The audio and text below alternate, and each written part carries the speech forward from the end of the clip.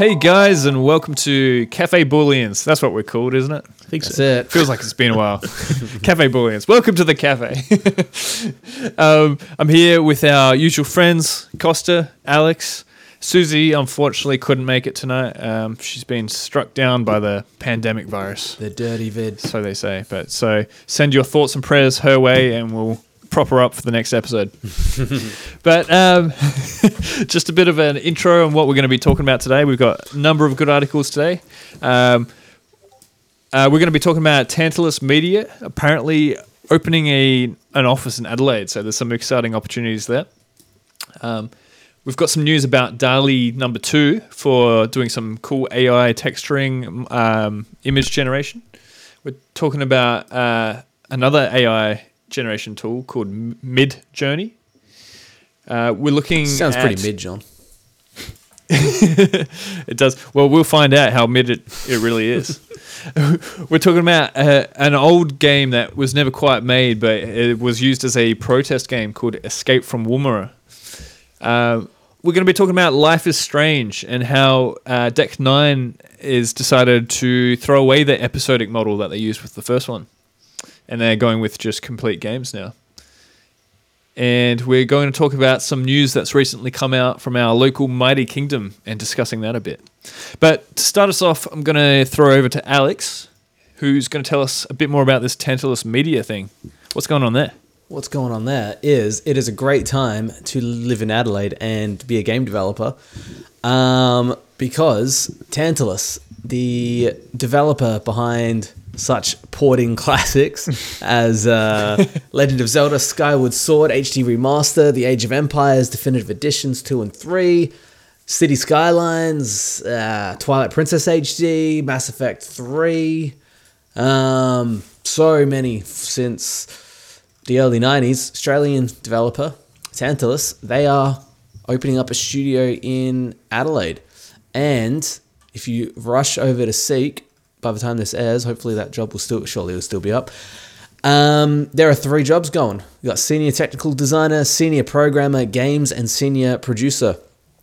And as Costa pointed out to me before, it's all work from home until they procure a office in the Adelaide CBD and set up shop there, and then they'll build the team.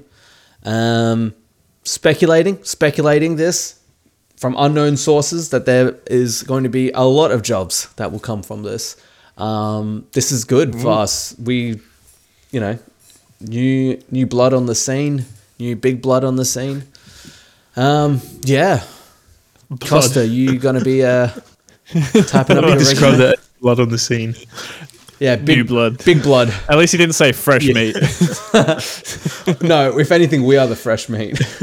Oh, yeah. They're the experienced blood. Yeah.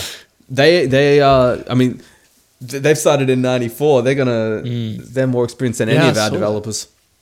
I just love that their first game was Stargate on the SNES.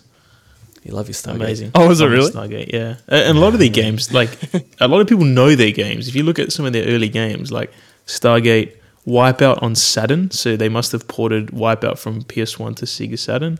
The Wipeout, Polar Express on Game Boy Advance. Yeah, such hits. Oh, man, that's timeless. House of the Dead on Saturn and PC. South Park Rally as that well. was the like the Intensity one, wasn't it? Yeah, House of the Dead. Yeah, that was dope. Looney Tunes Space Race, Mary Kate and Ashley Winner's Circle. What a hit.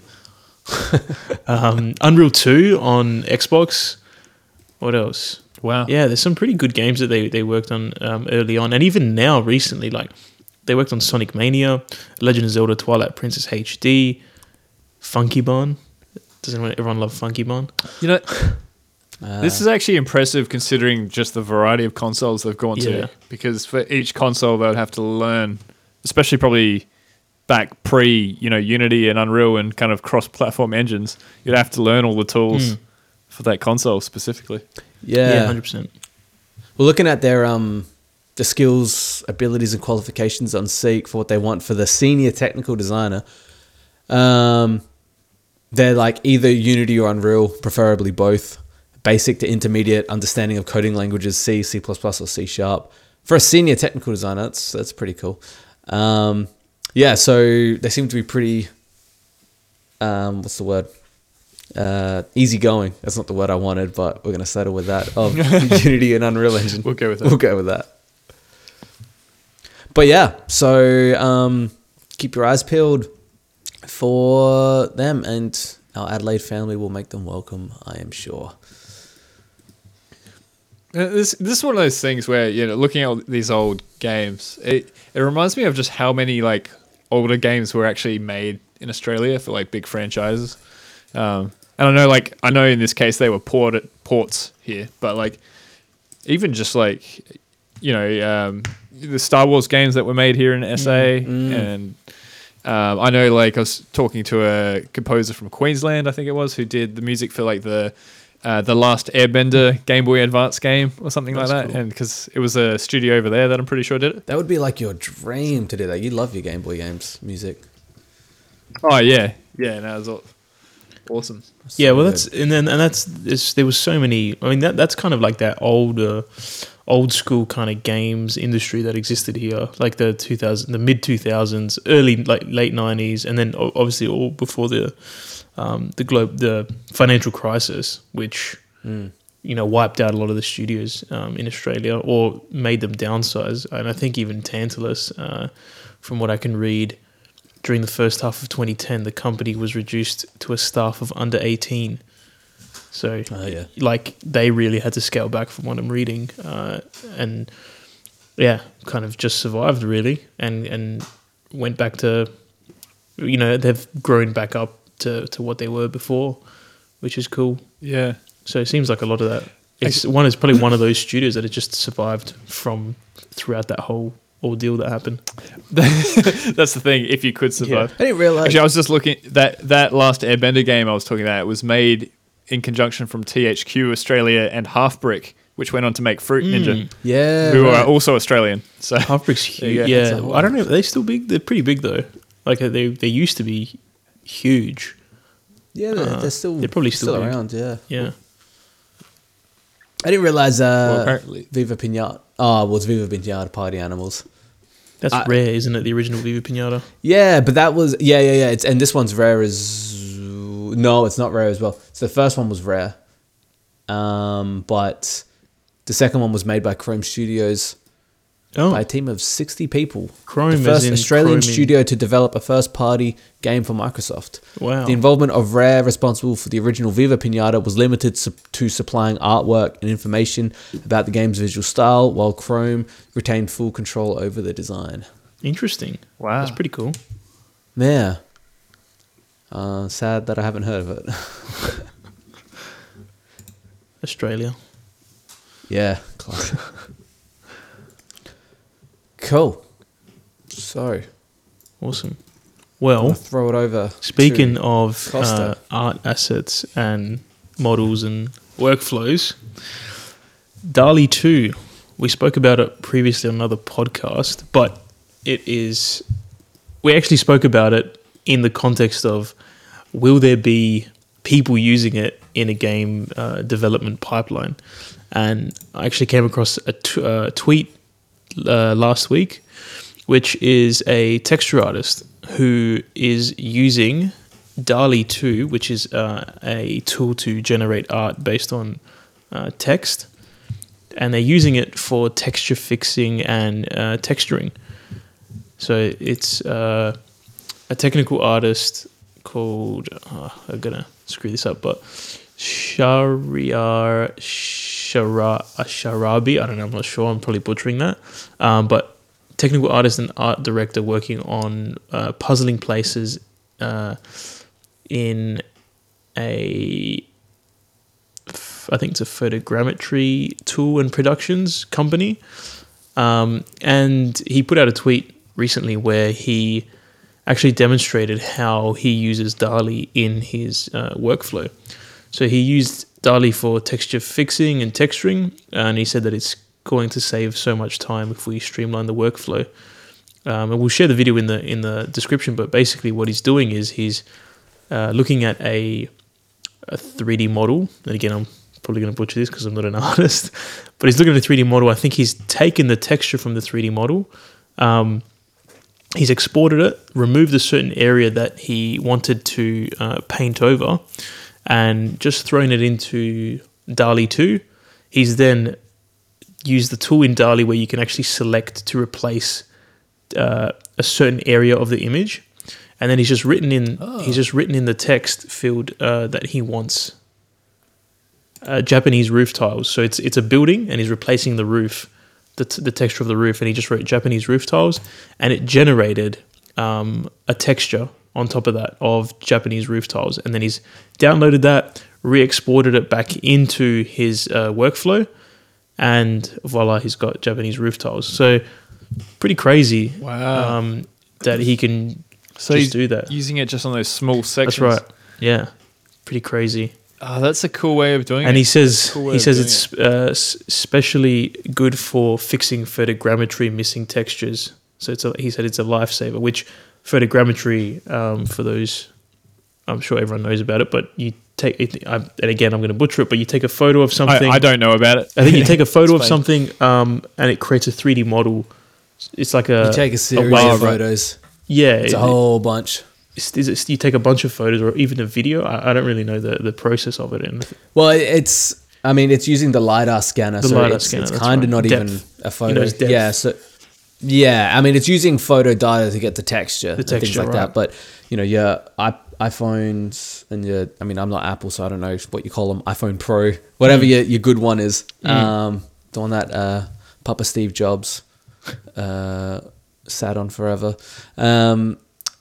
Yeah, so that one does it. But yeah, there's always chunks missing. yeah, Like, and that's because there's I've never a been decent scan. I've been looking at some models to use in a game, just like models that have been taken or generated using photogrammetry, and you always find like one area of the model is really well textured, but then you start going around all these little areas where it's just like texture missing or texture's like kind of bad. So yeah, this is a very cool use for it. And he also mentioned that you can get a ton of variation. Like for example, if you want a roof with leaves, you can have it in a sec. You want a red one, you can just write, I want a red roof, and it'll generate that. And it's all projected with the right lighting, style, and perspective as well. Which is another key feature of DALL-E, is that you can, if it's a texture that's done, cell shaded, you can take it and write cell shaded, a cell shaded roof in green, and it'll generate that. And it knows the rest of the picture around it to be able to generate something that's quite similar in style, which is, yeah, really powerful. It's cool that so quickly after we've spoken about how it could be used, people are actually using it to streamline their process. Yeah, and the important thing to note is that DALL-E that's getting used here is not the same DALL-E that everyone is typing in Peter Griffin. The DALL-E Mini that you get on Google. Yeah, DALL-E 2 that is- thing is So that's next to garbage. that's not- I think. Is that not DALL-E? That Or is, but that- it's like what's the difference? it's like using like a 50th of its brain, basically. Like it's just using Yeah. leftover. Yeah, well. Like So, Costa's yeah, actually been I- experimenting with it. Yeah, I got access to DALL-E 2, and I've just been going wild with it, just generating a bunch of random stuff. That's awesome. How do you get access? Can you request it, or do you have to be part of like a partner program or something like No, that? you can just request access. I think you have to specify like what you want to use it for, or what your occupation is, or something. For fun? Yeah, basically for fun. To show my friends? Sure. And I mean, from what I've seen, like I think the pricing model on it is pretty cool. Like you basically pay 15, like you get 45 free credits, but then you can also pay, I think it's 15 USD on top of that to get 115 credits. So every time you generate like 4 images, that's one credit. So every time you do a Yeah. search, it's 1 credit. Oh man, they're gonna make so much money. Yeah, off I mean, that. That is insane. I burnt through 45 credits like straight away, just messing with it. And I bought another 115 credits. And Yeah. I've almost burnt through that again, because it's just your imagination runs wild, and you're just like, well, what would Totally. this look like, and what would that look like, and what would this? And it's so cool to be able to Totally. generate different things in different art styles just across the board and see variations. And it's actually generated some really, really like high quality, cool stuff. And the beauty is that all assets that you generate through DALL-E 2 actually can be used commercially, which is another cool thing as well. Do they actually specify that in their terms and They do, conditions? yeah, they do. Yeah, that's awesome. So, because I was using not DALL-E, but I was using a pixel art AI renderer by someone called Dribnet. Okay. And I don't know if it was drawing on a platform called Pixray or just hosted there. I'm not quite sure. But I was using it a little bit, and I'll just see if I can share my screen for you guys to show you. You may or may not be able to see this. But for my kind of Sound Worlds music that I do, because it's kind of it's set in a fictional world, I wanted to create kind of like maps with locations. So what I was doing was, so this map itself was not AI, but I don't know if you can see these little circles here. Mm-hmm. Yeah. And just for people listening, so it's basically a map with a grid on it, and then locations are little kind of circles with snapshots of what a location might look like.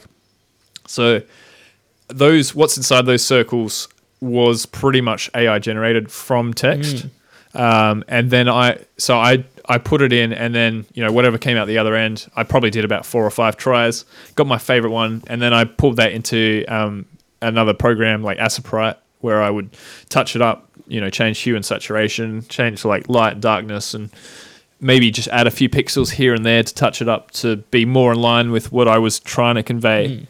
But it was interesting. Like in the end, I stopped using it, and I've taken them down now because part of the dilemma is how much, I guess, you feel comfortable with giving power over to the AI to make creative decisions there.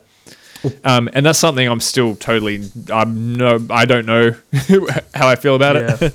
I'm kind of pros and cons, but I think in the end, I was kind of like, I didn't quite want to give over that much creative control of how the initial image looked. Yeah, pixel art is a. It's funny, right? Like, DALL-E's terrible at pixel art. Like Costa was cool. no. As a pixel artist, DALL-E is terrible at pixel art. Like, okay, Alex, are you saying that objectively, or because DALL-E's coming for your sweet income? I make no money. It costs me money to do pixel art. You can take my job, DALL-E. Okay. All right. If you can, if DALL-E could type in Steve Bromley and generate a pixel version of him, I get my Wednesday nights back. That's awesome. Like, because I think it's because the part that makes it's imagination, right? So I'm trying to formulate this as I say it, but it's because the AI doesn't have an imagination, right? So pixel art works for us, and as Shane Bevan, when he came on the podcast, he spoke about it. Pixel art for us is an easy win, right? Because it doesn't take that much effort to make something that looks good because your brain fills in the gaps. So when you tell DALL-E, there's videos of being like, I want to see what God looks like in this cosmic explosion, in this, forest of crystal rain and stuff like that. And it makes these amazing images. Yet you say in pixel art, put Darth Vader on a beach. It just makes this really ugly pixel art because it's stuff like pixel density, or like it starts using rectangles. Like you can tell it doesn't actually know what pixel art is. It kind of knows what the shape of it is. But like, a pixel is, the smaller size, like a square. And yet they'll have a square and then they'll have an even smaller rectangle right next to it. And it just completely breaks how it looks. So that's good for like, if you had no inspiration and you needed, and I'm not, no, hang on, I can see that. This isn't saying about what you're making. This isn't saying about what you're making.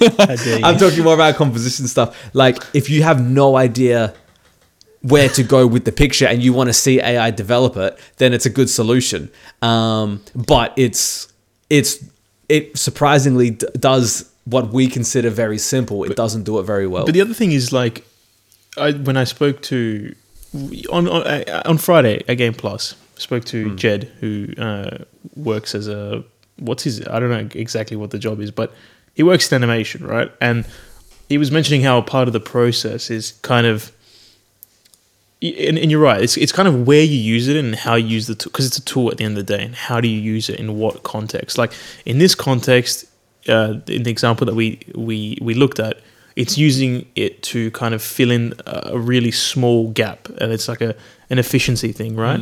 And it's a way to, the person who is using it knows what they're looking for, and they just want it to be done very quickly. Like it's in a photogrammetry kind of. They're using that kind of art style. Like it's realistic. They can generate floor tiles on this exact area, and this is exactly what I want. So even from there, like it's a very specific use case. In the instance where you're using it, you can use it in another area where, for example, I want to create a character who is, I don't know, a green alien that lives on Mars, right? Even if I was to tell you that, you already have some kind of image in your brain or some loose elements, and those elements are based on things that you've already previously seen. I could then give you, if I was to tell you about it, and you would say, well, give me some examples. That's exactly what you'd probably say, because I have a certain vision of what I'm kind of thinking about. And what I would do is I'd go on Google, I'd find images of like green aliens and be like, oh, it kind of looks like this. Or I'd draw something and it'd be like kind of something like this. You could use DALL-E in a way as an inspiration jumping off point where you're going green alien that lives on Mars. You find different variations in different styles or whatever, and then you come to a artistic decision as to how you want it to look like based on all of that information that you've gathered in. So you can use it in that context where you're using it to generate a bunch of ideas and then use it as background information. Yeah, that's right. So you can use it in different areas. So you're using it as like reference art. Essentially. Yeah. Which is interesting because then, I mean, it's already kind of like an amalgamation of other art. Right. So it's kind of like, but you've then got that I can't say the word. That middleman, which is the AI. Yeah, that's the one. Thanks, Costa. Which is the AI, which is kind of making the decision there of essentially. It's curated. I guess it's helpful where then if you get a batch of images from the AI, but every AI you use will always have some kind of bias in some form. True. And I don't mean that in kind of like the political or racial way. There's that too, but I mean just even like it will be biased towards certain images depending on what data it's fed, and so 100%. That's. But are we also not biased if everyone based on the data we've been fed?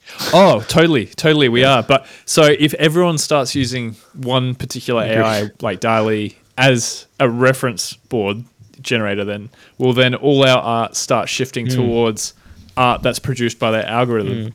And then will it then become like a feedback loop, and then it just kind of keeps going back into itself. Everything looks the same at the end of it.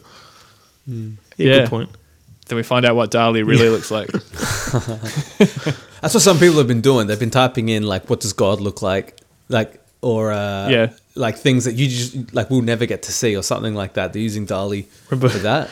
But now you can. What comes up? Remember you had asked me to do, and it was like a dog dreaming about a dog dreaming about a dog, recursively dreaming. Oh, yeah, that wasn't me. But yeah, I was part of that. Oh, yeah, it wasn't you, yeah. I like the one where, because we tried Cafe Booleans there, and it was just this like mashup of four people, and then this really weird cryptic text in the background. Oh, that's right. Yeah, because it can't. That's it. It can't like. And this was the cheap DALL-E one though, wasn't it? Yeah. This was me using DALL-E. No, I think Mini. we did it in DALL-E 2 as well. Did you do it in DALL-E 2? Yeah, we did I think this is Costas. They look like real people. It can't do text. Kind of like real people. Yeah, it can't do text. Unfortunately for Susie, I think it was four guys there. Every time you try to get it to do text, it can't do it. Like it just comes up with something that looks kind of Russian. It was struggling. It struggles. It can't do text, and that's the thing. It has its limitations in its current form. Like that's can't do the thing, text. right? DALL-E exists in a spot where we can use our imagination, but if it's a thing that the artist needs to use the imagination for, it can't do it. So it can't do text. It can't do geometry. Like as I said, it can't do pixels because we know what that's supposed to be. Like matter of factly, but we don't know what these aliens or stuff look like. So there's room for error in that. I'm gonna do one. Let's do a live pixel art, and we'll share it. Yeah. Okay. How long do they generally take to like generate? 10 seconds. Oh wow! So okay. what do we want to look up? the pixel art. If we've got our live audience here, post your submissions now. Okay, I'm interested. Let's do the Face of God one. I want to see what it comes up with. Yeah, do Face of Pixel, God. let's do in something that we pixel know art. in a pixel. Do let's pepperoni do pizza portrait. as a pixel art. Okay. Okay. Pepperoni pizza as pixel art. You know what, we'll use we'll let Dali make the cover art. For I this, have the episode. screenshot you sent me of it butchering pixel art. Oh. So I'm already safe. Awesome. Pepperoni pizza as pixel art. Let's have a look. Oh, Here we Oh, go. yeah. She And said then can pineapple we do pizza. Bullion's Cafe afterwards to get a? Yeah, I'm cover gonna up stick of a this. I'll cafe. stick this on the Bullion's cover Cafe. in the background, like it'll be hanging Sick. on the wall. This would be awesome. There you go. Let's have a We'll look. share this as well. We'll share this for people as well. Pepperoni pizza. Where is it in the chat? Messenger. Yeah. I can't get Messenger on this computer. I'll tell you. It looks like various pixel art images of pepperoni pizza. This doesn't. You know what it looks like? The pixel art style looks very much like the 90s point and click adventures, where it's Yeah. like Costa, put it there's in the no chat. like perfect shapes. It's all very wonky lines. Yeah. What do you mean you can't? It's like pixel art. put the I'm gonna URL. share it. I don't know how to share it. I Oh, don't think it there's has a image URL. sharing Sh- websites. Share your screen. You're asking for too much here, Alex. I'm There's, asking for too let much. me describe it because let me describe it because the audience needs to hear this as well. It looks like, you know, so in the 90s where like there weren't artists in the game industry and programmers did all the art Yeah. themselves. That's what it looks like. Don't you have Messenger? It's definitely what we typed in. Look at this. Got to get an image sharing thing. Oh, I can bring it up on my phone, I guess. Yeah, get it on your phone. Yeah, that's what I was doing too.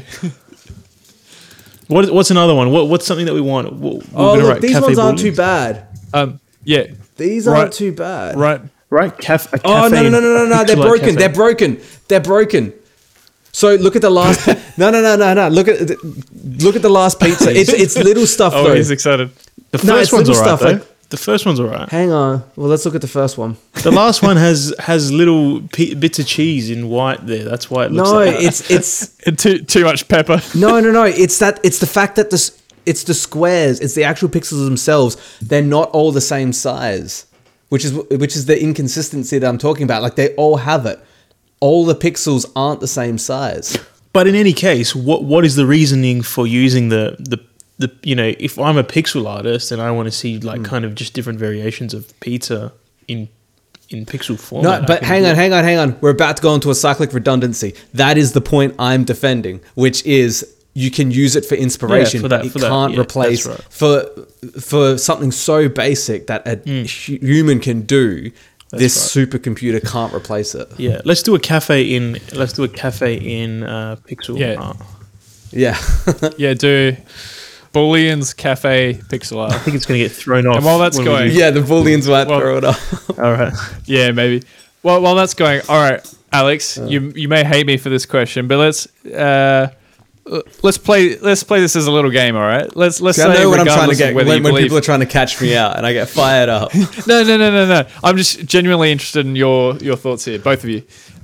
Okay, let's say AI is getting pretty good at art. Let's say it is going to get good enough where it can do what our artists currently do very quickly, very cheaply for people who need art, to the point where they go, all right, I don't really need to pay artists anymore.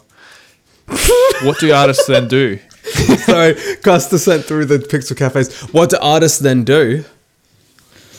Wait, let me. Look Artists at this. curate and I love. Okay, let's just. The we're gonna first describe this one for the audience. can't The even first get one, cafe right. it says buffet. Yeah, buffet. BAFE. But look, it is a pixel art cafe. The second one, belly can. Oh, did you write The booleans third in one, this? Bolin. yeah, that's why Did it you write- turned out Yeah. like this.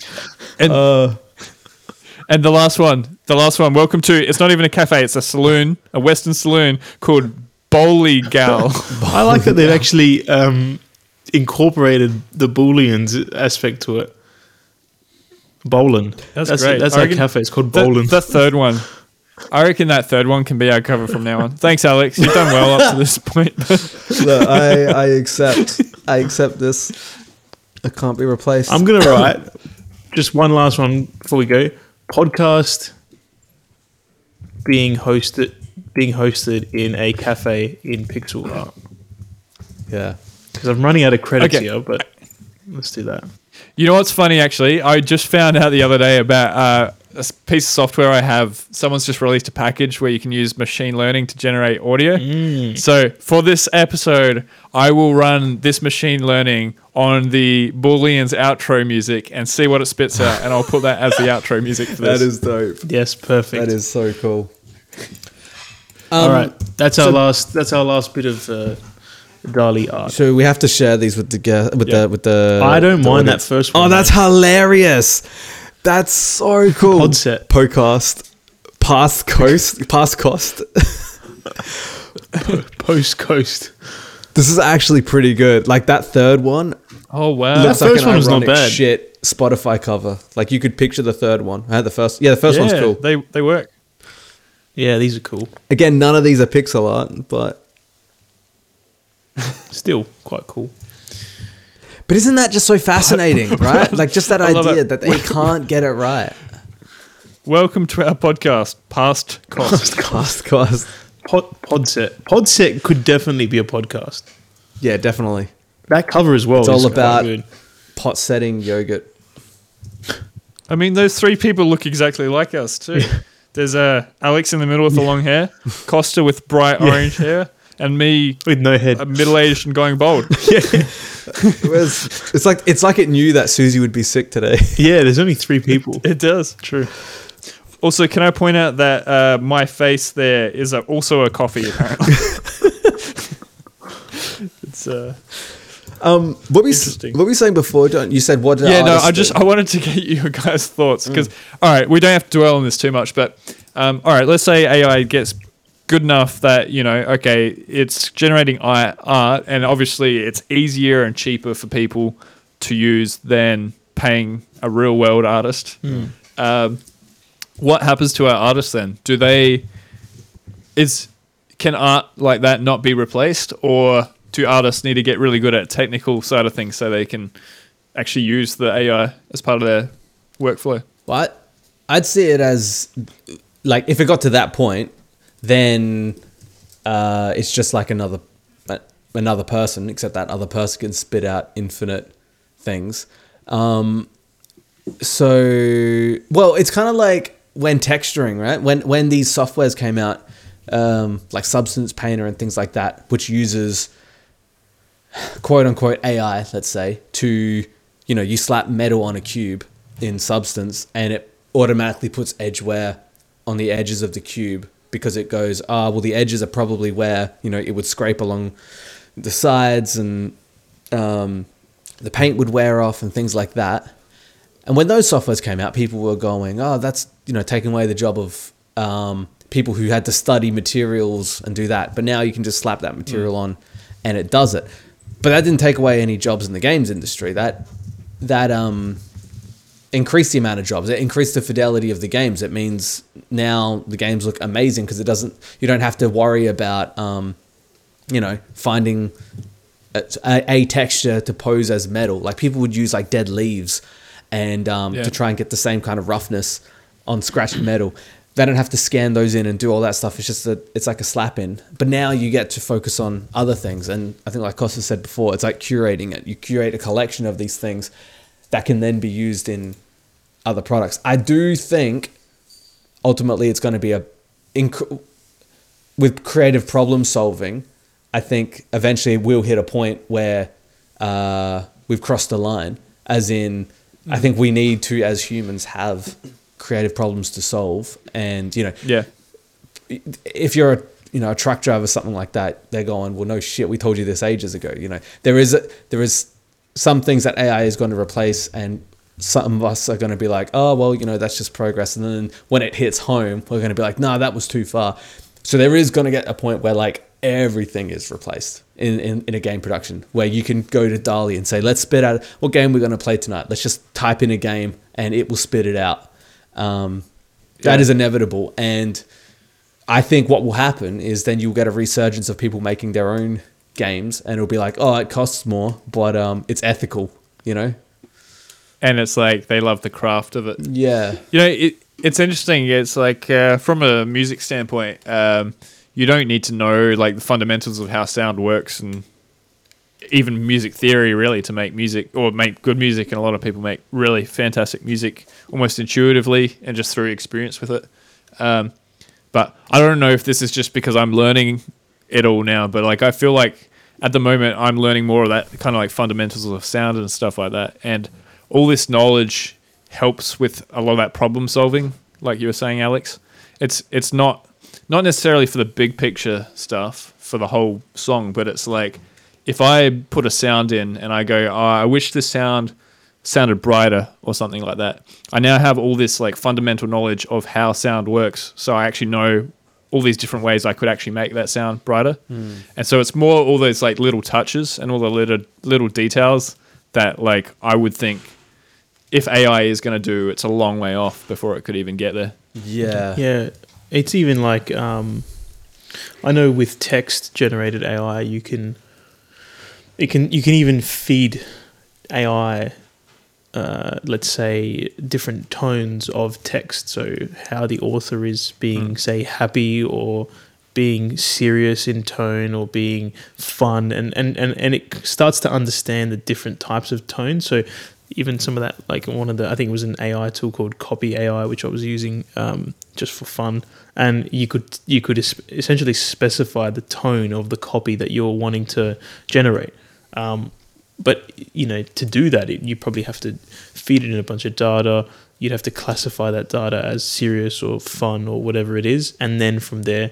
So, does it really know and understand what that is, or it's just kind of like, this is classified this kind of data? When you know the intricacies, like you're talking about, John, where it's like when you I don't even know what brighter is. I have no idea what brighter is in the sound context. But yeah, like you know what that is, and then also you know like things that you can do to change it into a certain way. Yeah. Yeah, well, so brighter is the vague term for. But that's what I'm saying. I don't even know how to describe it other than that. See, that's I mean, if you go to the actual. That's right. That's the beauty. Brighter generally means has higher energy on the higher frequency end of the spectrum. But see, you couldn't even like there's sometimes you couldn't even really like classify it. You know, there's kind of a lot of different things. It's an ambiguous term, and like I don't know when do we get to the stage where AI knows. You know, that this picture or this art that is generated expresses these emotions or invokes these kinds of emotions in it. Yeah. That's the... And I guess, like you were saying before, you called it curation, which is probably a good way of looking at it, because I guess both when you're making your own stuff or, you know, you've got people working for you or with you, or you've got AI working for you or whatever, I guess you have kind of a level of expectation in your head what you want that final product to look like. And I guess if you have that, especially with AI, I guess, if you're like not compromising too much on your vision, I guess then that still is in some ways your own vision. You've just got the AI that knows how to... That is doing all the actual heavy lifting, all the drawing, so you don't actually have to learn how to create the art. Man, this is such a messy topic. We should probably move on to the next article because it's quite right up the same alley. Yeah, sure. So there's another tool that's similar to DALL-E 2. It's called Midjourney, and it's an AI tool again where it creates images from textual descriptions. And I recently came across it because I saw the creative director at Wargaming Sydney actually posted on LinkedIn that they were using it as a way of generating inspiration, which I thought was kind of cool. Just said fascinating, exploring Midjourney to create imagery, lots of fun, but also a compelling tool to generate inspiration. And some of the art that it actually generated was like quite interesting. It's a different type of style than DALL-E 2. I know DALL-E 2 can specify a different style, but this has been generating some really cool art imagery.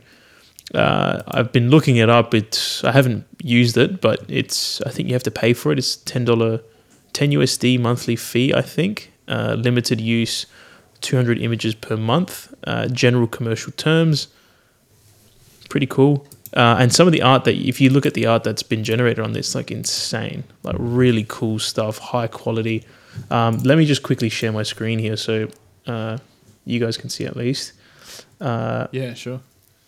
Just while you're doing that, reading Midjourney's about page says they're an independent research lab exploring new mediums of thought and expanding the imaginative powers of the human species. Yeah. That's huge. That sounds like an Especially AI wrote that. Yeah, could be, yeah. Especially based on what we were just talking about. Yeah. There you go. They're saying it's extending our imaginative powers. Have a look at this one. Luigi as a World War I Oh, soldier photograph colorized damaged. That is And insane. that's quite cool. There's some other That's ones here. unreal. Wormhole, high quality, simplistic, modern octane render. Like some. This must have been the one Quite where I saw descriptive. someone do the ask what God is or something like that. Here we go. At the end of the world, are a incredible. high school girl browsing in a bookstore, Makoto Shinkai style. Where does the end of the world kick in? Don't know. Maybe the imagery on there is end of the world. I'm not sure. The AI just pretends it can't hear it. I don't know what you're talking Yeah, about. there's no end of the world. Where did you find these, Costa? So this is Midjourney, the website. There's I think this is where you can use it, so you can post and follow and this kind of stuff. But there's a right. community feed here, which essentially has Wow. all of the different ones here. The Great Wave of Kanagawa with pink lava and fire. Rococo hyper-real detailed 4K. So you I want can to get that tattooed on my back. So yeah, Yeah, these look these amazing. are like different kind of art, but yeah, very interesting. Even this one, what's this one? Technical drawing of. Actually, that's a good point. All of these look like concept That's right. art. That's right. Yeah, and this has been pretty popular from what I've seen on Twitter by from like game developers and people who are really into the concept art stuff. But yeah, again, another tool just to generate some really cool stuff. Fishing on the moon, 4K, and you've got a picture there. Susie's been using this. Susie did use it actually. She was mentioning that. And it's coming up with some really great stuff. Yeah. So again, another tool being used to generate inspiration. Very cool. If anyone, So weird. if anyone wants to check it out, just look up midjourney.com and have a look. Damn. I went there and I clicked join the beta, and then it tried taking me to Discord. Then it said I do not have permission. Oh, really? The AI has not deemed you worthy. I am not worthy. But yeah, no, I'll take a look. Yeah, very cool. What's that Galaxy in a Bottle one? Is that literally what it's called? This one, Milky Way Yeah. in a glass bottle, 4K Unreal Engine octane render. That's insane. So you're even specifying the engine. renderer. Yeah. This That's is insane. Watch out, Tim Sweeney. yeah. AI has taken over your whole I engine. just That's love this so gonna Luigi happen. as a World War One soldier. I don't know who thought of that. Yeah, I know. That's insane. That's what's his name? Who's going to be the actor of that? Who was the pianist? What was his name? Yeah, Adrian Brody. Adrian Brody. It looks like yeah. Adrian It Brody. does actually look like Adrian Brody. That's Yeah, That's really funny. cool. All right, moving on to our next article, something in a completely different realm.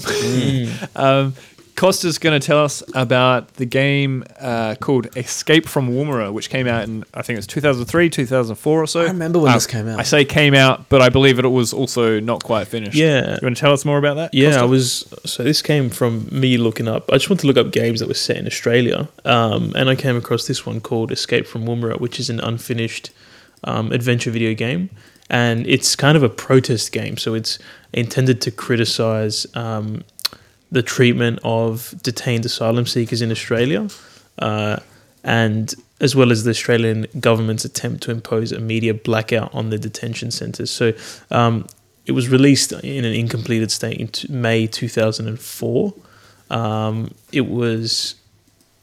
It was created and developed by Australian video game industry professionals and a journalist using Half-Life's Gold Source or Gold SRC engine.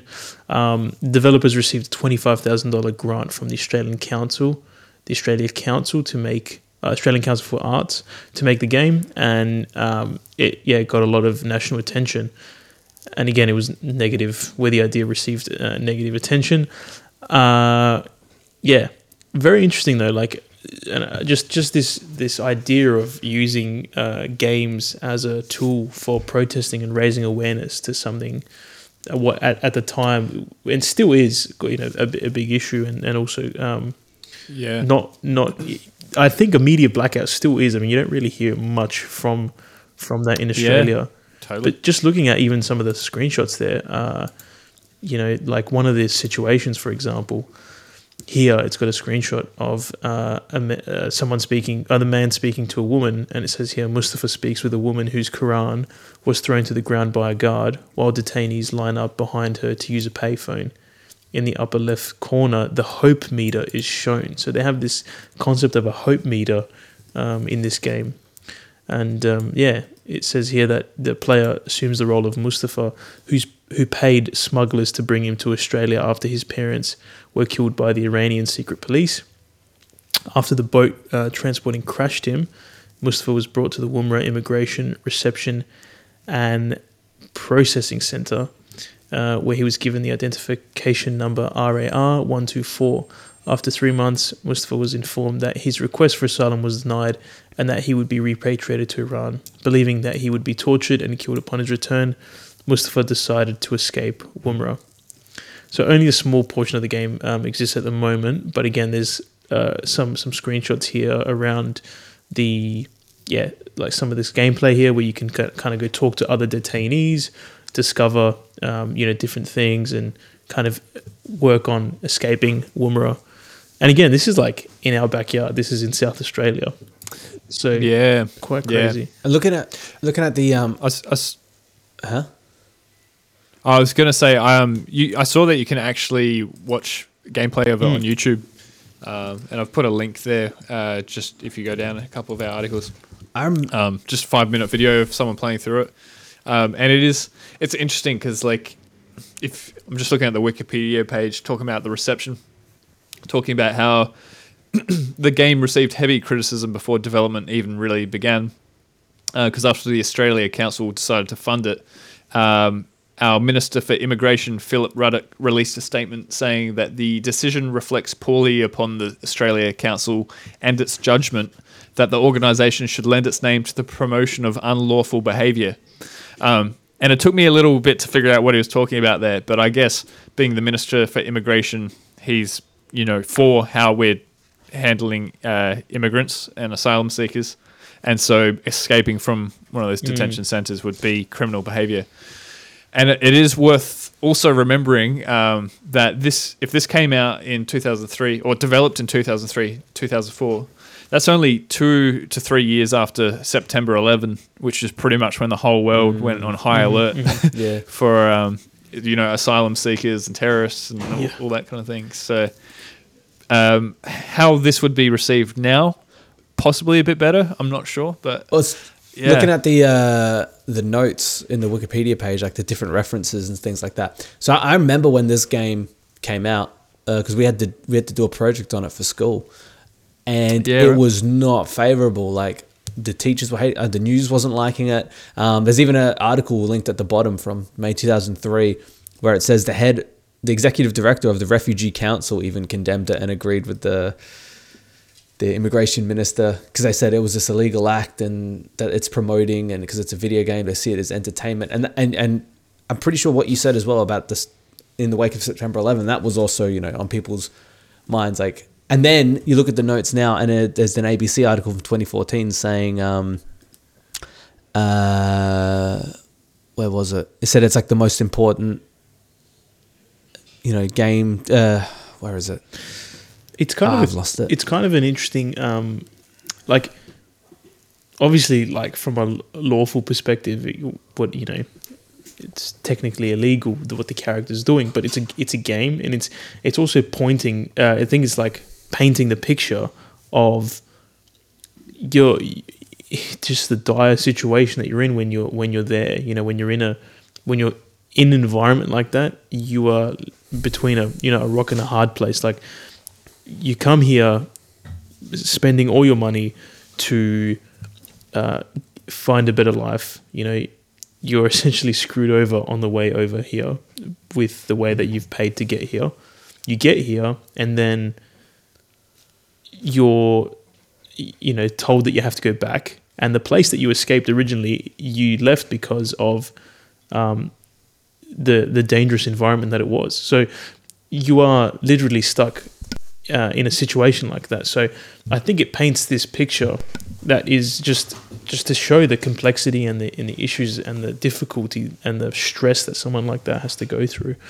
So yeah, it's very. I feel like it's very dumb to just look at it and be like, "Oh, that's an illegal act." So well, Yeah. it's crazy. I mean, I'm even reading here the Human Rights Commissioner at the time was disappointed about it too, saying that the vast majority of immigration detainees in Australia's remote centres are asylum-seeking men, parents, children, patiently awaiting a visa outcome. Yeah. The game unjustly characterises immigration detainees as criminals right. trying to bust out of right. jail. Yeah. The idea of using issues in detention for entertainment is simply sick.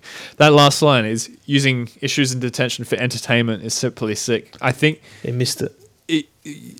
yeah, well, I mean, that whole concept of serious games or games being a medium to express a point was almost unheard of then, or at least definitely not common. So everyone's looking at it as like GTA. They're kind of looking at Yeah, it it like was saying like- you're painting, you're painting refugees as criminals. But I would look at it as like you're showing the amount of like how bad the system is, but then also the stress that you have to go through in a situation like that. You know what though, is because when this came out in 2003, like the internet was around, but then we're in Australia, and then in Australia we're in Adelaide. Like this dialogue wasn't happening. Like this dialogue was happening filtered through like Murdoch media and things like that. Like so when this was presented to us as 10-year-old students, they presented it to us as they said. I remember this because I think about this game like once a month at least. I think because, but I've never looked it up. I've never thought about looking it up because, excuse me, I thought it was just no, because the concept when you're 10 is super weird because the way that they described it was all they said to us was it's this game where exactly as you said, like you're criminals. From you're asylum seekers and you're criminals, and the aim of the game is to get a lawyer to try and get you out. I don't know if that actually is what the game is about, but I remember that clearly because then we had to draw a picture of the article. Like it was this is the thing of like education 20 years ago, but this warped thing. You had to draw a pic because we had these stories every week that we would have to draw. We'd have to write about, and then we would have to draw what's happening in that story. We might do like Shackleton going to the South Pole one week, and then the next week we're doing this thing. And the way it was presented to us was, it probably actually reflects on the teacher and their political views, which is a whole other thing, But that was the aim that was presented to us it was these criminals and it's your goal to escape by getting a lawyer. That was the big thing, was get a lawyer. Because I kept going, how are you supposed to get a lawyer? Like, because they just kept showing I remember like the woman said they would show the bars and things like that and being like, how are you supposed to, they're not just walking past, like how are you supposed to get a lawyer's attention? Like that part wasn't explained to us at all. It was just that top level stuff.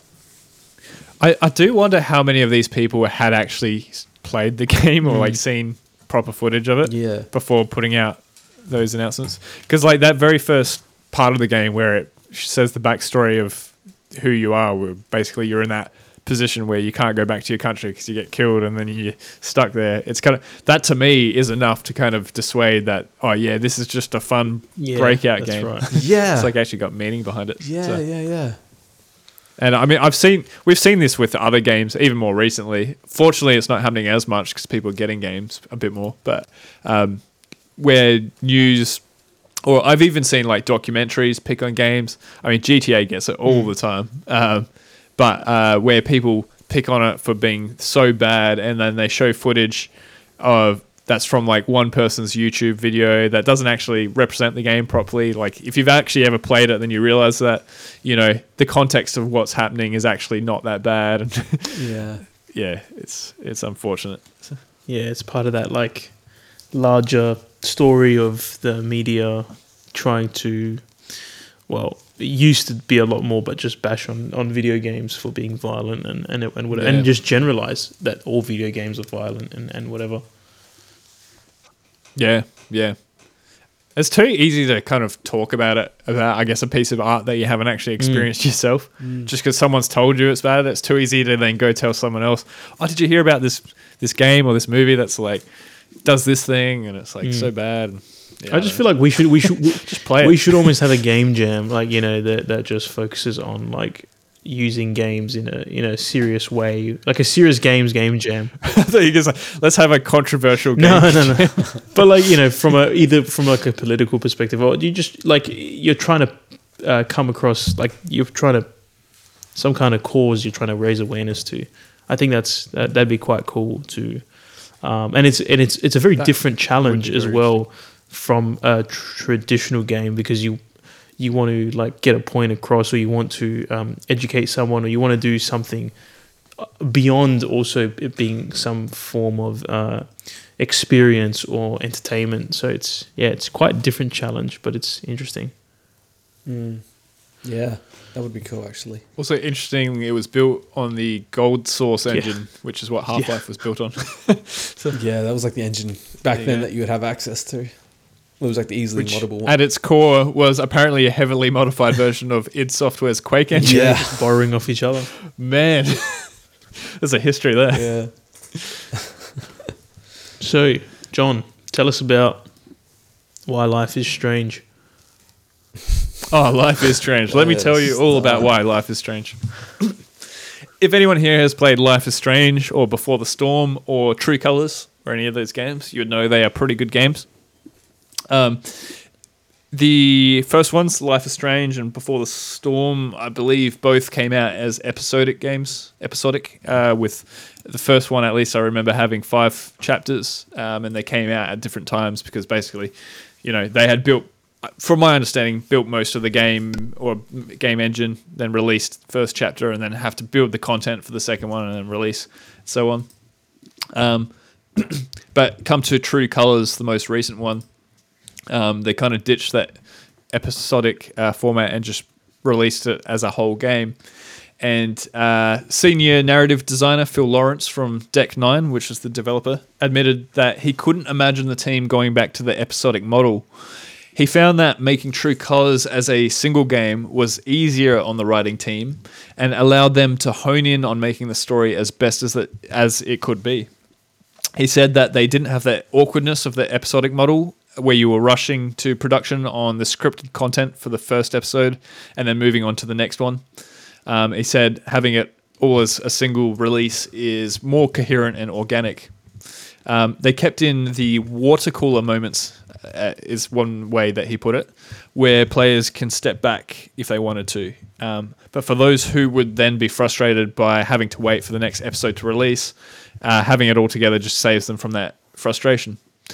Deck 9's yet to announce another Life is Strange, but that full release 5-chapter format of True Colors will guide the structure of the series from now on.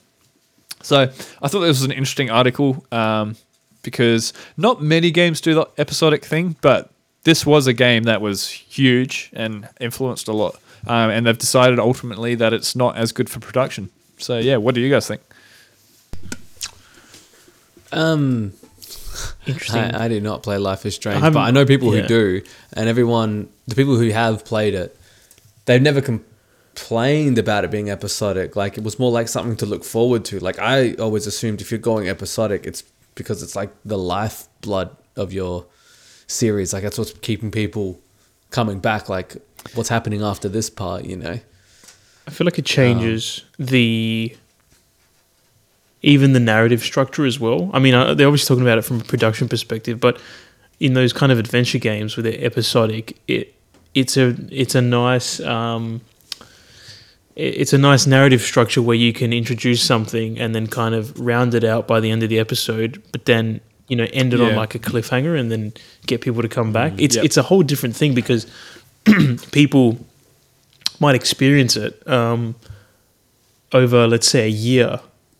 You know, like as it gets released, like it kind of prolongs the experience as they wait and anticipate the game as it comes out. And I kind of prefer that format because I remember playing like Walking Dead and those Telltale games when they would come out in episodic structures. Like, it'd be nice, like, 4 or 5 hour play session, or like just 4 or 5 hours of gameplay, and then you'd wait, a few months, and then another episode would come out, and then you'd kind of keep revisiting it over a long period of time. Yeah. I kind of enjoyed it, but It gives the story time to like stew and like you think about it, and you just keep revisiting it in your head. like a TV show, you finish the season Yeah. and you're waiting for the next season. Yeah. I hate that. You know what's interesting though? So like I actually played through these games, and I played through the first Life is Strange and then the prequel Before the Storm, which were both episodic. But I only played them after they had all come out, and so I never had that experience of having to wait. And I can tell you that, like, while I do agree with you, Costa, that it does help the narrative. Each episode has to be strong standing on its own, and so you end up with then 5 strong arcs of the whole story. There's certain cliffhangers at the end of, like, I'm thinking one in particular in the first one where it's like such a dramatic cliffhanger Does she pick that you blueberries then or want to waffles? see how the characters then react to it afterwards. That if I had to wait for that, I reckon the wait time would almost diminish it. Okay. For me, this might be a personal Yeah. thing. So, but I would be like, I would have forgotten about it a little bit, if you know what I mean. And so it's like, then when I get to the next episode, it's like that dramatic event is less fresh in my head. Yeah, And so but it's even less- even in saying that, the way that you played it, kind of obviously not waiting for the next episode, did you enjoy that format? having it broken into 5 Yeah. parts. Yes, I think it does work well. I think it does break it up quite well as well. There is something. This is probably a personal thing as well, but a lot of games feel too long. I think, especially these days, where this is one of my gripes with, like, The Witcher, for example, which people love as one of the best Haven't games been of able all to get time. into it. Too long. Yeah, so it's like it took me, like, my first time playing it, I played 5 hours, and then I kind of like lost steam, and then the second time I was like, well, everyone says it's really good, so I'm gonna give it a shot again. Maybe I was wrong, and then so I gave it a shot again, and I like hard committed, and for me that hard commit got me 30 hours in. At which point I was expecting to finish the game. No, there was still another 20 hours after. Yeah. It actually took me, I like then stopped, and then it took someone else coming to me and basically saying, no, you got to finish this game for me to then go back and do the last 20 hours. Yeah. And so I know, like, Life is Strange isn't a 50-hour game, so it's not suffering from that. But probably one of my biggest gripes with The Witcher is that I never felt like there was, like, clear achievement of that, like, of different arcs in it. It kind of just felt like one long arc that then kept just getting extended out, which then I think for me I lost steam, kind of thing. So having it, definitely having it not released episodically, but having those distinct chapters with, like, strong endpoints and strong arcs within them, I think is definitely a positive. And it sounds like they're keeping their 5-chapter format for the series. Also what you were saying, it's kind of like work, like Witcher became work for you. Like your totally, work pile yeah, never it got was. smaller. Like if anything, you just had more work to do once that job was done. Yeah, look, I could rant more about The Witcher, but it's like objectively a very solid game, and I can see why, if you're into that world, if you like the world of The Witcher, it's fantastic as an open world experience. But yeah, not for me. Well, I think. But yeah, anyway, back to Life is Strange. I think the what those games and TV series and stuff suffer from, and suffer from not as a fault of themselves, but they're a product of their time, and that is that they're meta. Like, they're reliant on conversation to exist out in the real world, of you to talk about that game while that game is not in production. Yeah. So you're talking about and you're speculating, as opposed to if you just watch the episode the next night, there's no room for that conversation to go on to speculate. Yeah. And there's that Yep. all that excitement of, like, Walking Dead, like, who did Negan kill? Like, that was a huge thing. I missed out on that because I didn't get into Walking Dead until after, like, that kind of stuff. But I remember there being huge speculation about who died because they didn't reveal that for like a year. And that's the problem, is that these shows enter their meta. You know, they enter the Right. real world. Yeah. So, which is what they mean by water cooler moments. That's where you're at work, standing by Yeah. the water cooler, discussing it with your work. That makes sense. Yeah. Yep. Yeah, I guess it's just a different thing. I'm very interested to see how they take. I mean, I haven't played Life is Strange. I do want to get around to it, but I just wonder how they'll kind of make it. Whether they'll stick to making it kind of similar in narrative structure, or they'll and also game design, or whether they'll kind of stray away and have to do something else in order to have it like that. Because I mean, you play just because I just think of it because most recent adventure games are in episodic structure. But if you go back to 90s point and click adventure games, they definitely didn't follow an episodic structure. So it's possible. It's just I wonder how it will change the narrative. Yeah. Do you think? Yeah, there's a lot to be said about. I think you're right. Like the actual architecture of the narrative there, and that would be interesting. I think just to take it as like one form of narrative you can do. I wonder how much those water cooler moments actually affect the production of the game. Like, Breaking Bad. They would have had forums and stuff like that. Yeah. Where people would be speculating and then the developers could look at that. Yeah. Like Breaking Bad having, Jesse's meant to die in the first season and then just doesn't, because people liked him too much. Wait, was he actually meant to? Yeah, he wasn't meant to hang around very long. And that's in a lot of shows. And then not only did he last the longest, he got his own spin-off. He got his own movie spin-offs. Yeah. Yeah, exactly. Yeah, there's a bunch like that. Daryl from The Walking Dead, it's the same deal. He's meant to die off like straight away as he was the, He carries that show now, the bully. doesn't he? He carries that show. Yeah. He hasn't got a lot else going on. Far out. Community said no. Yeah.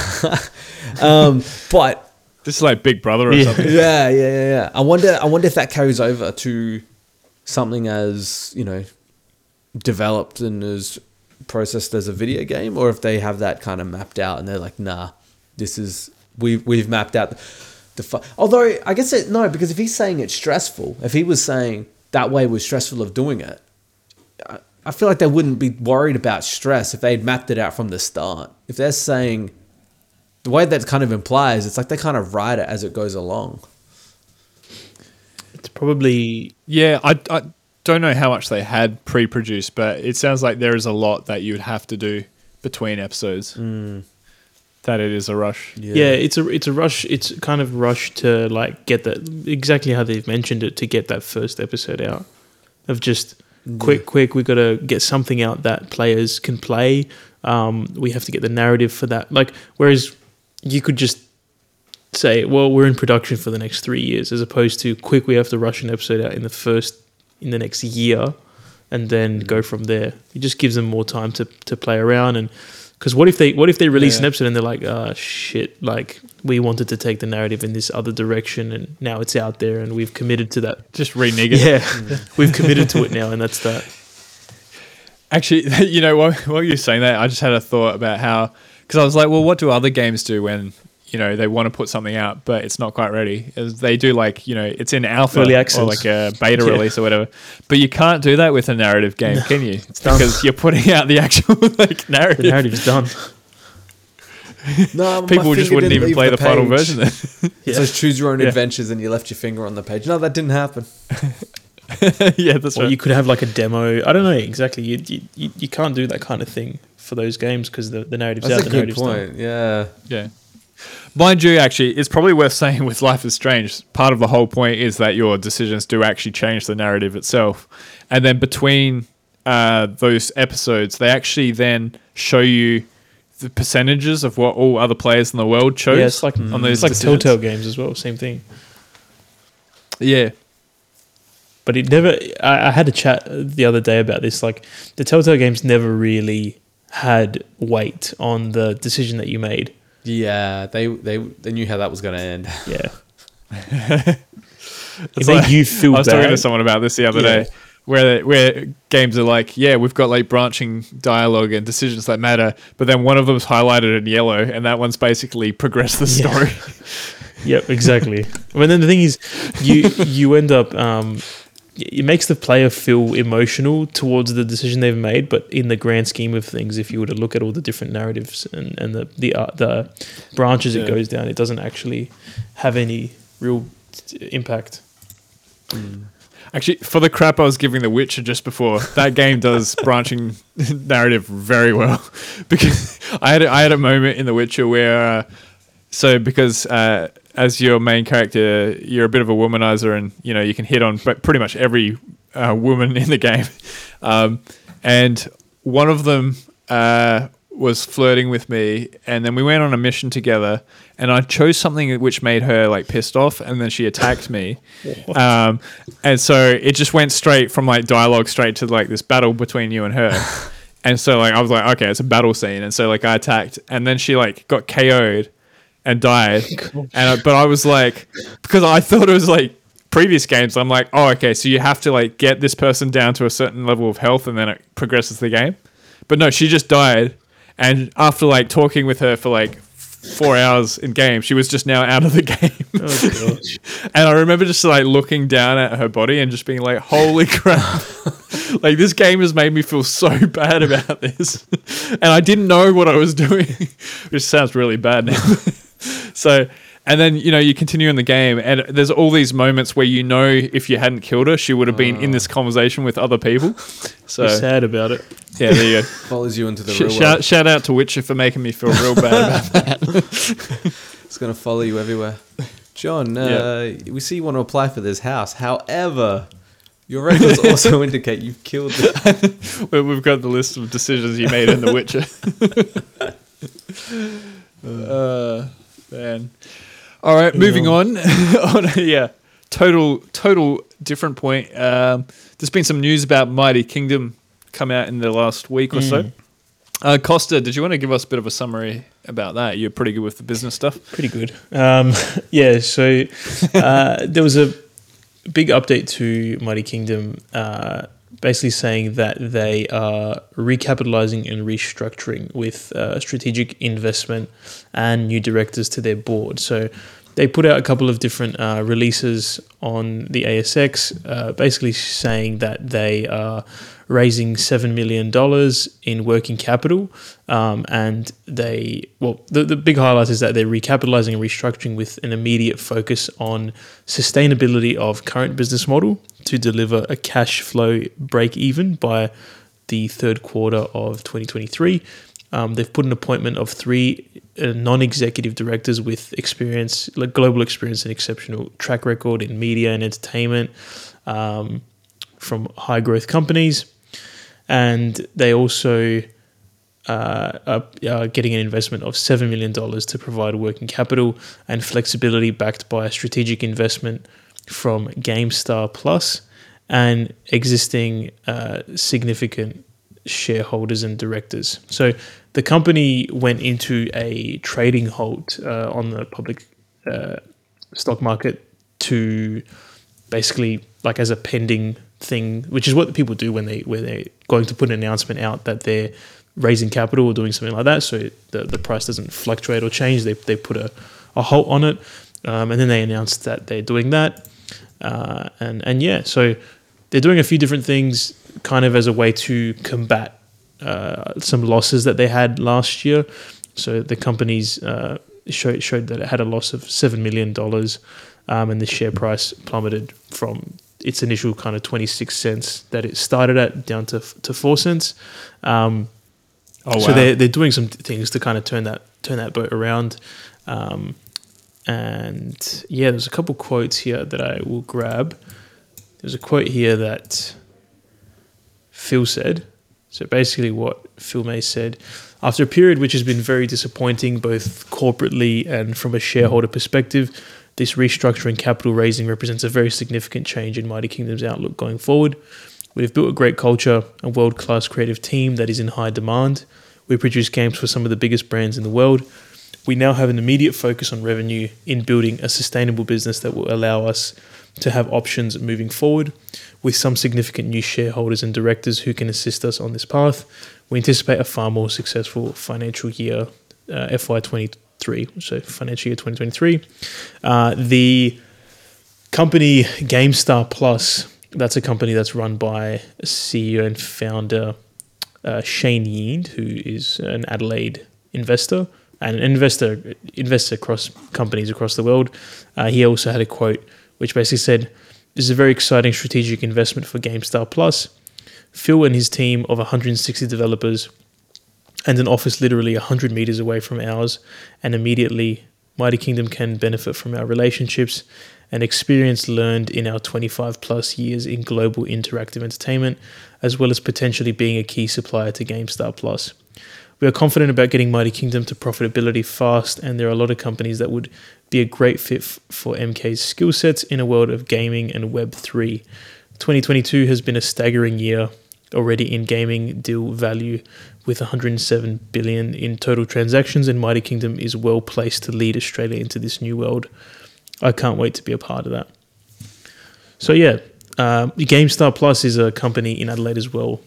I think it's headquartered in Adelaide, and it basically does games like, I think it's like board game hybrid. They call themselves like the board game of Netflix board games, basically. So it's kind of, they got like Family Feud, which you go buy the board game in Target in the US, and then you have a code that you can redeem online, and essentially has like an online component to it where it's got video and all that kind of stuff. So it's kind of like those old, back in the day you'd have the DVDs, but it's a live service version of those DVDs. Right. So they're looking at Seen it. I love that game. Best-selling interactive DVD game of all time, reimagined for the streaming. That's right. Yeah. So they get a bunch of games like that. I think they're even doing a push into blockchain from what I've seen as well. GameStar Plus. Yeah, right. I'm not too clued in on that, but yeah, they are putting $7 million into Mighty Kingdom to help them, get back into profitability. Interesting that they mentioned like Web3 and gaming and Web3 in that comment. I wonder if that's an area that Mighty Kingdom will push into. Not sure, but it's been commented on there on the announcement. But yeah, I mean... Oh, okay. Here you go, Cos. I just found a tweet from GameStar Plus talking about they've got two different currencies, G-Star and G-Bucks. G-Star is a cryptocurrency that will be a native token on the GameStar Plus ecosystem. On the other hand, G-Bucks is the in-game currency that is not built on the blockchain. So they do have their own cryptocurrency there as well. Yeah, I wonder what how it'll play into it and how it'll work in the ecosystem. But yeah, I mean, Mighty Kingdom, it's so hard to do what they're trying to do. To go from being a smaller company to now growing to such a large company, and so these are some of the challenges that come along with it. It's good to see that they're kind of doing things to bring themselves back into sustainability and profitability. But yeah, I guess we'll just have to see where it goes. Some of the board of directors that I mentioned earlier. One of them is Ian Hogg, who is an executive who has spent 9 years as the CEO of Fremantle, has worked at MGM, Network 10, CEO of the Singapore-based World Sport Group. So again, like these are some people that they're adding to the board to try to assist and help them back. David Buderak, who is a Harvard Business School alumni. David has also worked at a bunch of different media companies, and then also Melanie Fletcher, who has 25-year track record of delivering productions across the globe and spent 7 years as the chief operating officer and executive producer of global content creator Dun and Dusted. So again, these are like some people they're putting into helping them out. So yeah, there's a lot going on, but we kind of want to see this turn around. It's the biggest the biggest developer in Adelaide, and arguably I think the second in Australia. So, I'm keen to see where it goes, and I'm keen to see how it affects the IP that they're creating as well, and the games that they're creating. I was going to say, it does seem like, I'm just reading there about Mighty Kingdom right down the bottom, but it does sound like they're trying harder to develop their own IP as well now, which is always a lot riskier and For sure. Well, they got that. probably will be operating at a loss for a while They got that until Spinifex. you hit something. Spinifex? No, Carnifex. Carnifex. What's Spinifex? I don't know what know. that is. But see, and that was one of the things that Phil mentioned when he was on the podcast, was just that his vision for taking the company to do its own storytelling, and then also just the challenge of going from a work for hire kind of business model to original IP. Like, it requires a lot of money. So that's the actual direction that he said they're looking at. Well, Yeah. this was back then, so this would change. I think now in some of these announcements, MK has mentioned that they're doubling down on profitability. Like, they want to get back to cash flow positive. The way in which they get there, whether it's work for hire, I'm not sure if they might have mentioned it. I think that I did read somewhere that they will be kind of doubling down on partnerships and that kind of stuff to help assist with getting some cash flow in. But Was there any say about Conan Chop Chop? Because that was their original IP game. yeah, But that was like delayed like 2 years or there something. Like, there was a article where they announced that it was the Perry Street based game developers told the ASX last week. So this was I think an announcement they made in April, that the game had excellent reviews after hitting the market on March 1st, but did not meet the company's expectations from sales. So this is what they had in a statement to the ASX. Notwithstanding the excellent reviews, the initial sales were lower than expected, likely driven by other major game releases around the same time that took focus away from Conan Chop Chop. Whilst these market factors have influenced initial uptake, lifetime sales modelling is demonstrating that there is likely to be a longer revenue tail on the game, driven by positive reviews and the nature of the gameplay lending itself to social gathering. I did also read somewhere here about Conan Chop Chop in one of their... It does say towards the start they've invested in underlying technology and gained scale. However, delays in launches experienced have put pressure on the business. So, yeah, 'cause so that is the single reason they give delays in launches. Yeah, there was... So they're going to be looking at streamlining and commercializing business process and structure, I guess. Yeah, there was actually something I had read as well with regards to Conan Chop Chop. I can't remember where I found it, but just talking about the approach of that they might take to get the game, like remarket the game essentially, and to kind of focus. Conan Chop Chop. To focus on. I think it was social. It's like social, maybe influencers or something to get the game. Yeah, right. I can't remember where it was. that's the new marketing strategy now, basically. Yeah, pretty much. You've got to get streamers to play it. That's right. Yeah. That's the thing, right? Is like streamers can't really be bought. Like, as in they can be bought, as in you can present a game to them, but their opinions are going to be their opinions, and that's right. That's the tricky It part. depends how much you pay them and who it is. I'm sure there's corrupt streamers out there. yeah. I mean, I hope not. But They're the ones that aren't making enough money. It would have to be. Yeah, Otherwise, I'd be like, I don't need you. I got Twitch bucks. Look, if we see Kim Kardashian playing Conan Chop Chop in a couple weeks, it's gonna be huge. But yeah, I guess it's a turning point for MK, and I do hope that they recover. And I want to see some of the games they're working on. I know they're working on a lot of IP internally, their own stuff, and I really am keen to see and play those games. Well, look, if next year we see all the art in their games looks like DALL-E generations, they would know the approach they've got. They've had to streamline. DALL-E does all the artwork. And the programming. and everything. You know, I want to do that in a game jam. I want to do like a DALL-E game jam where you have to utilize DALL-E. DALL-E jam. I've had a game jam where it's like 50 teams, but only one of them has a human and it's Costa, and every other team's just AI. Probably still get beaten. It's the Costa game jam. Yeah, that's right. You have to generate. Costa It'd be game cool to jam. generate like. You'd have to use DALL-E to generate the title of your game, the description of your game, and then use that description to That would be generate so the art, cool. and then go from there. Like that's the basis.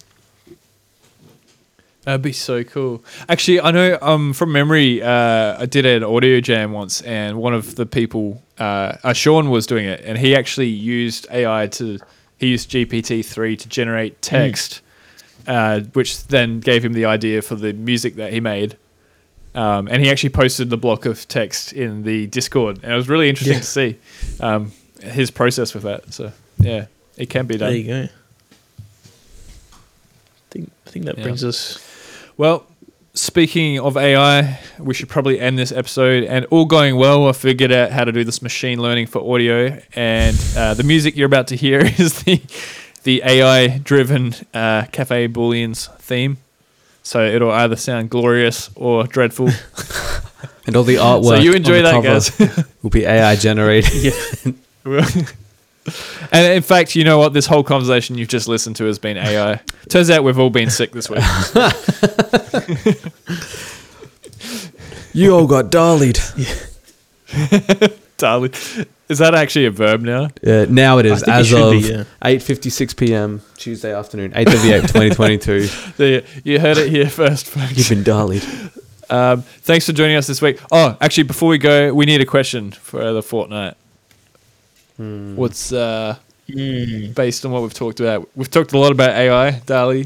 We've talked about games as a tool for protest, and the game about Woomera Detention Center, episodic models, and Life is Strange. There's a lot there. I would say I kind of want to hear a question, maybe a question around like AI. If you wanted it to kind of be used for something in game development to help you in your process, what would it be? Like just blue sky, you know, can be whatever. Like even if it's not technically boring possible, stuff what you would you would get want rid it to do? Well, let's get the ball rolling with you two. That's a good one. Let's get Costa, the ball rolling. what would you want AI to replace? Yeah. I would want AI to basically help me write a script that I could then, like, it'd be cool to just like create characters and be like, this is the kind of characters they are, and then put them in a room and just have a conversation with each other, and then like use that as a way to give me insight, and then, you know, just go from there and iterate. That'd be cool. Yeah. Like block out an initial pass. Yeah, like block out, like, here's a conversation about these two people are arguing about this, and these are the kinds of people they are, and then just have a conversation based on that. I think I've seen that posted in the Discord. Well, not a script, like a conversation, basically. Yeah. Oh, you know what? No, I've definitely seen that. I've seen scripts, but you have to feed it in a Yeah. script. Like I'm saying, specify the kind of person, and then the other kind of person, and the characters, and all this, and then just like get them to talk about something. Where you're like, this is the kind of person that drips oil on your driveway, and then was like, it must have been someone else. Yeah. And then the AI is like, I know that piece of shit. I know that very well. That's me. John, how about yourself? My first answer was going to be AI that writes positive reviews for my game on Steam. But no, not actually. I would feel terrible if I did that.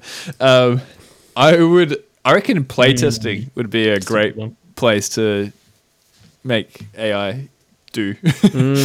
Because you could just like playtest, and the AI, you could design it in a way where it spits out specific data that's really helpful to see key areas.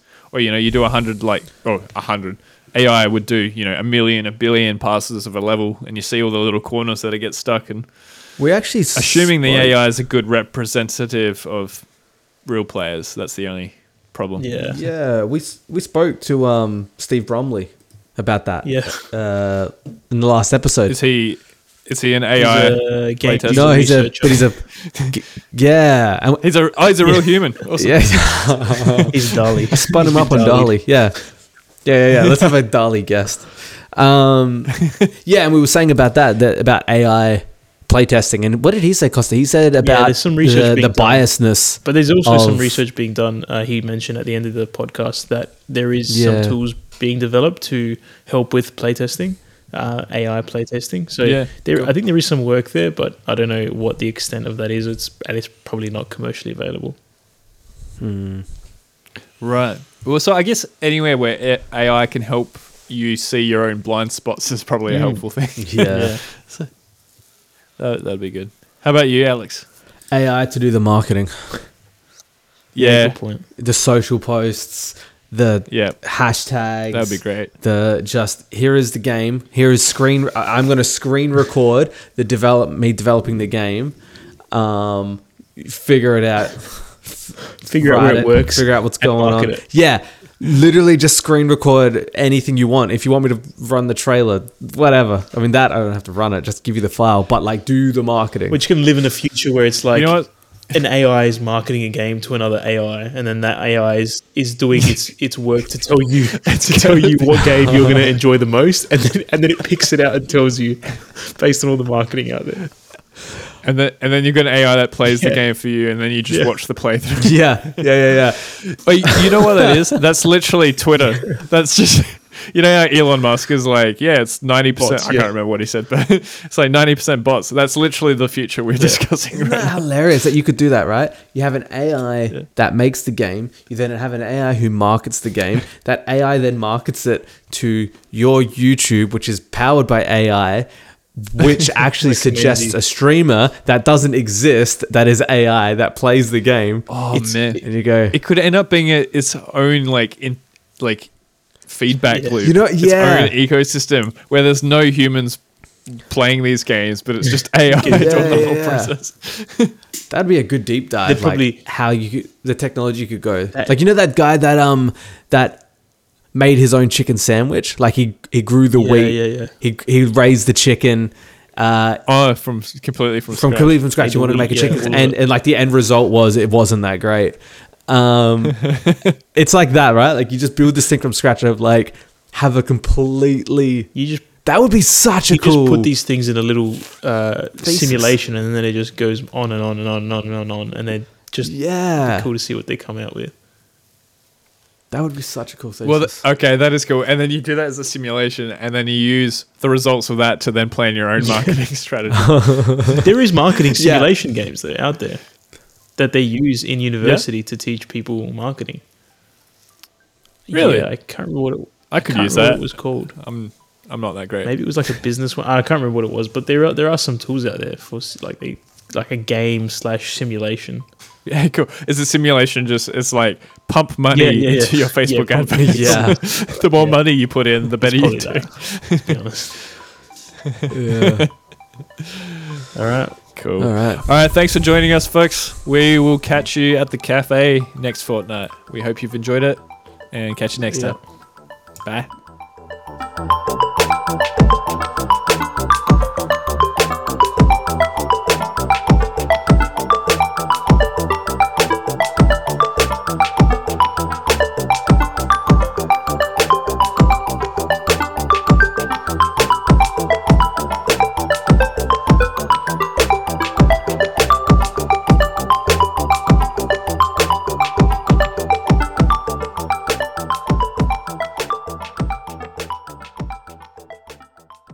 Cafe Booleans is hosted in Adelaide, South Australia.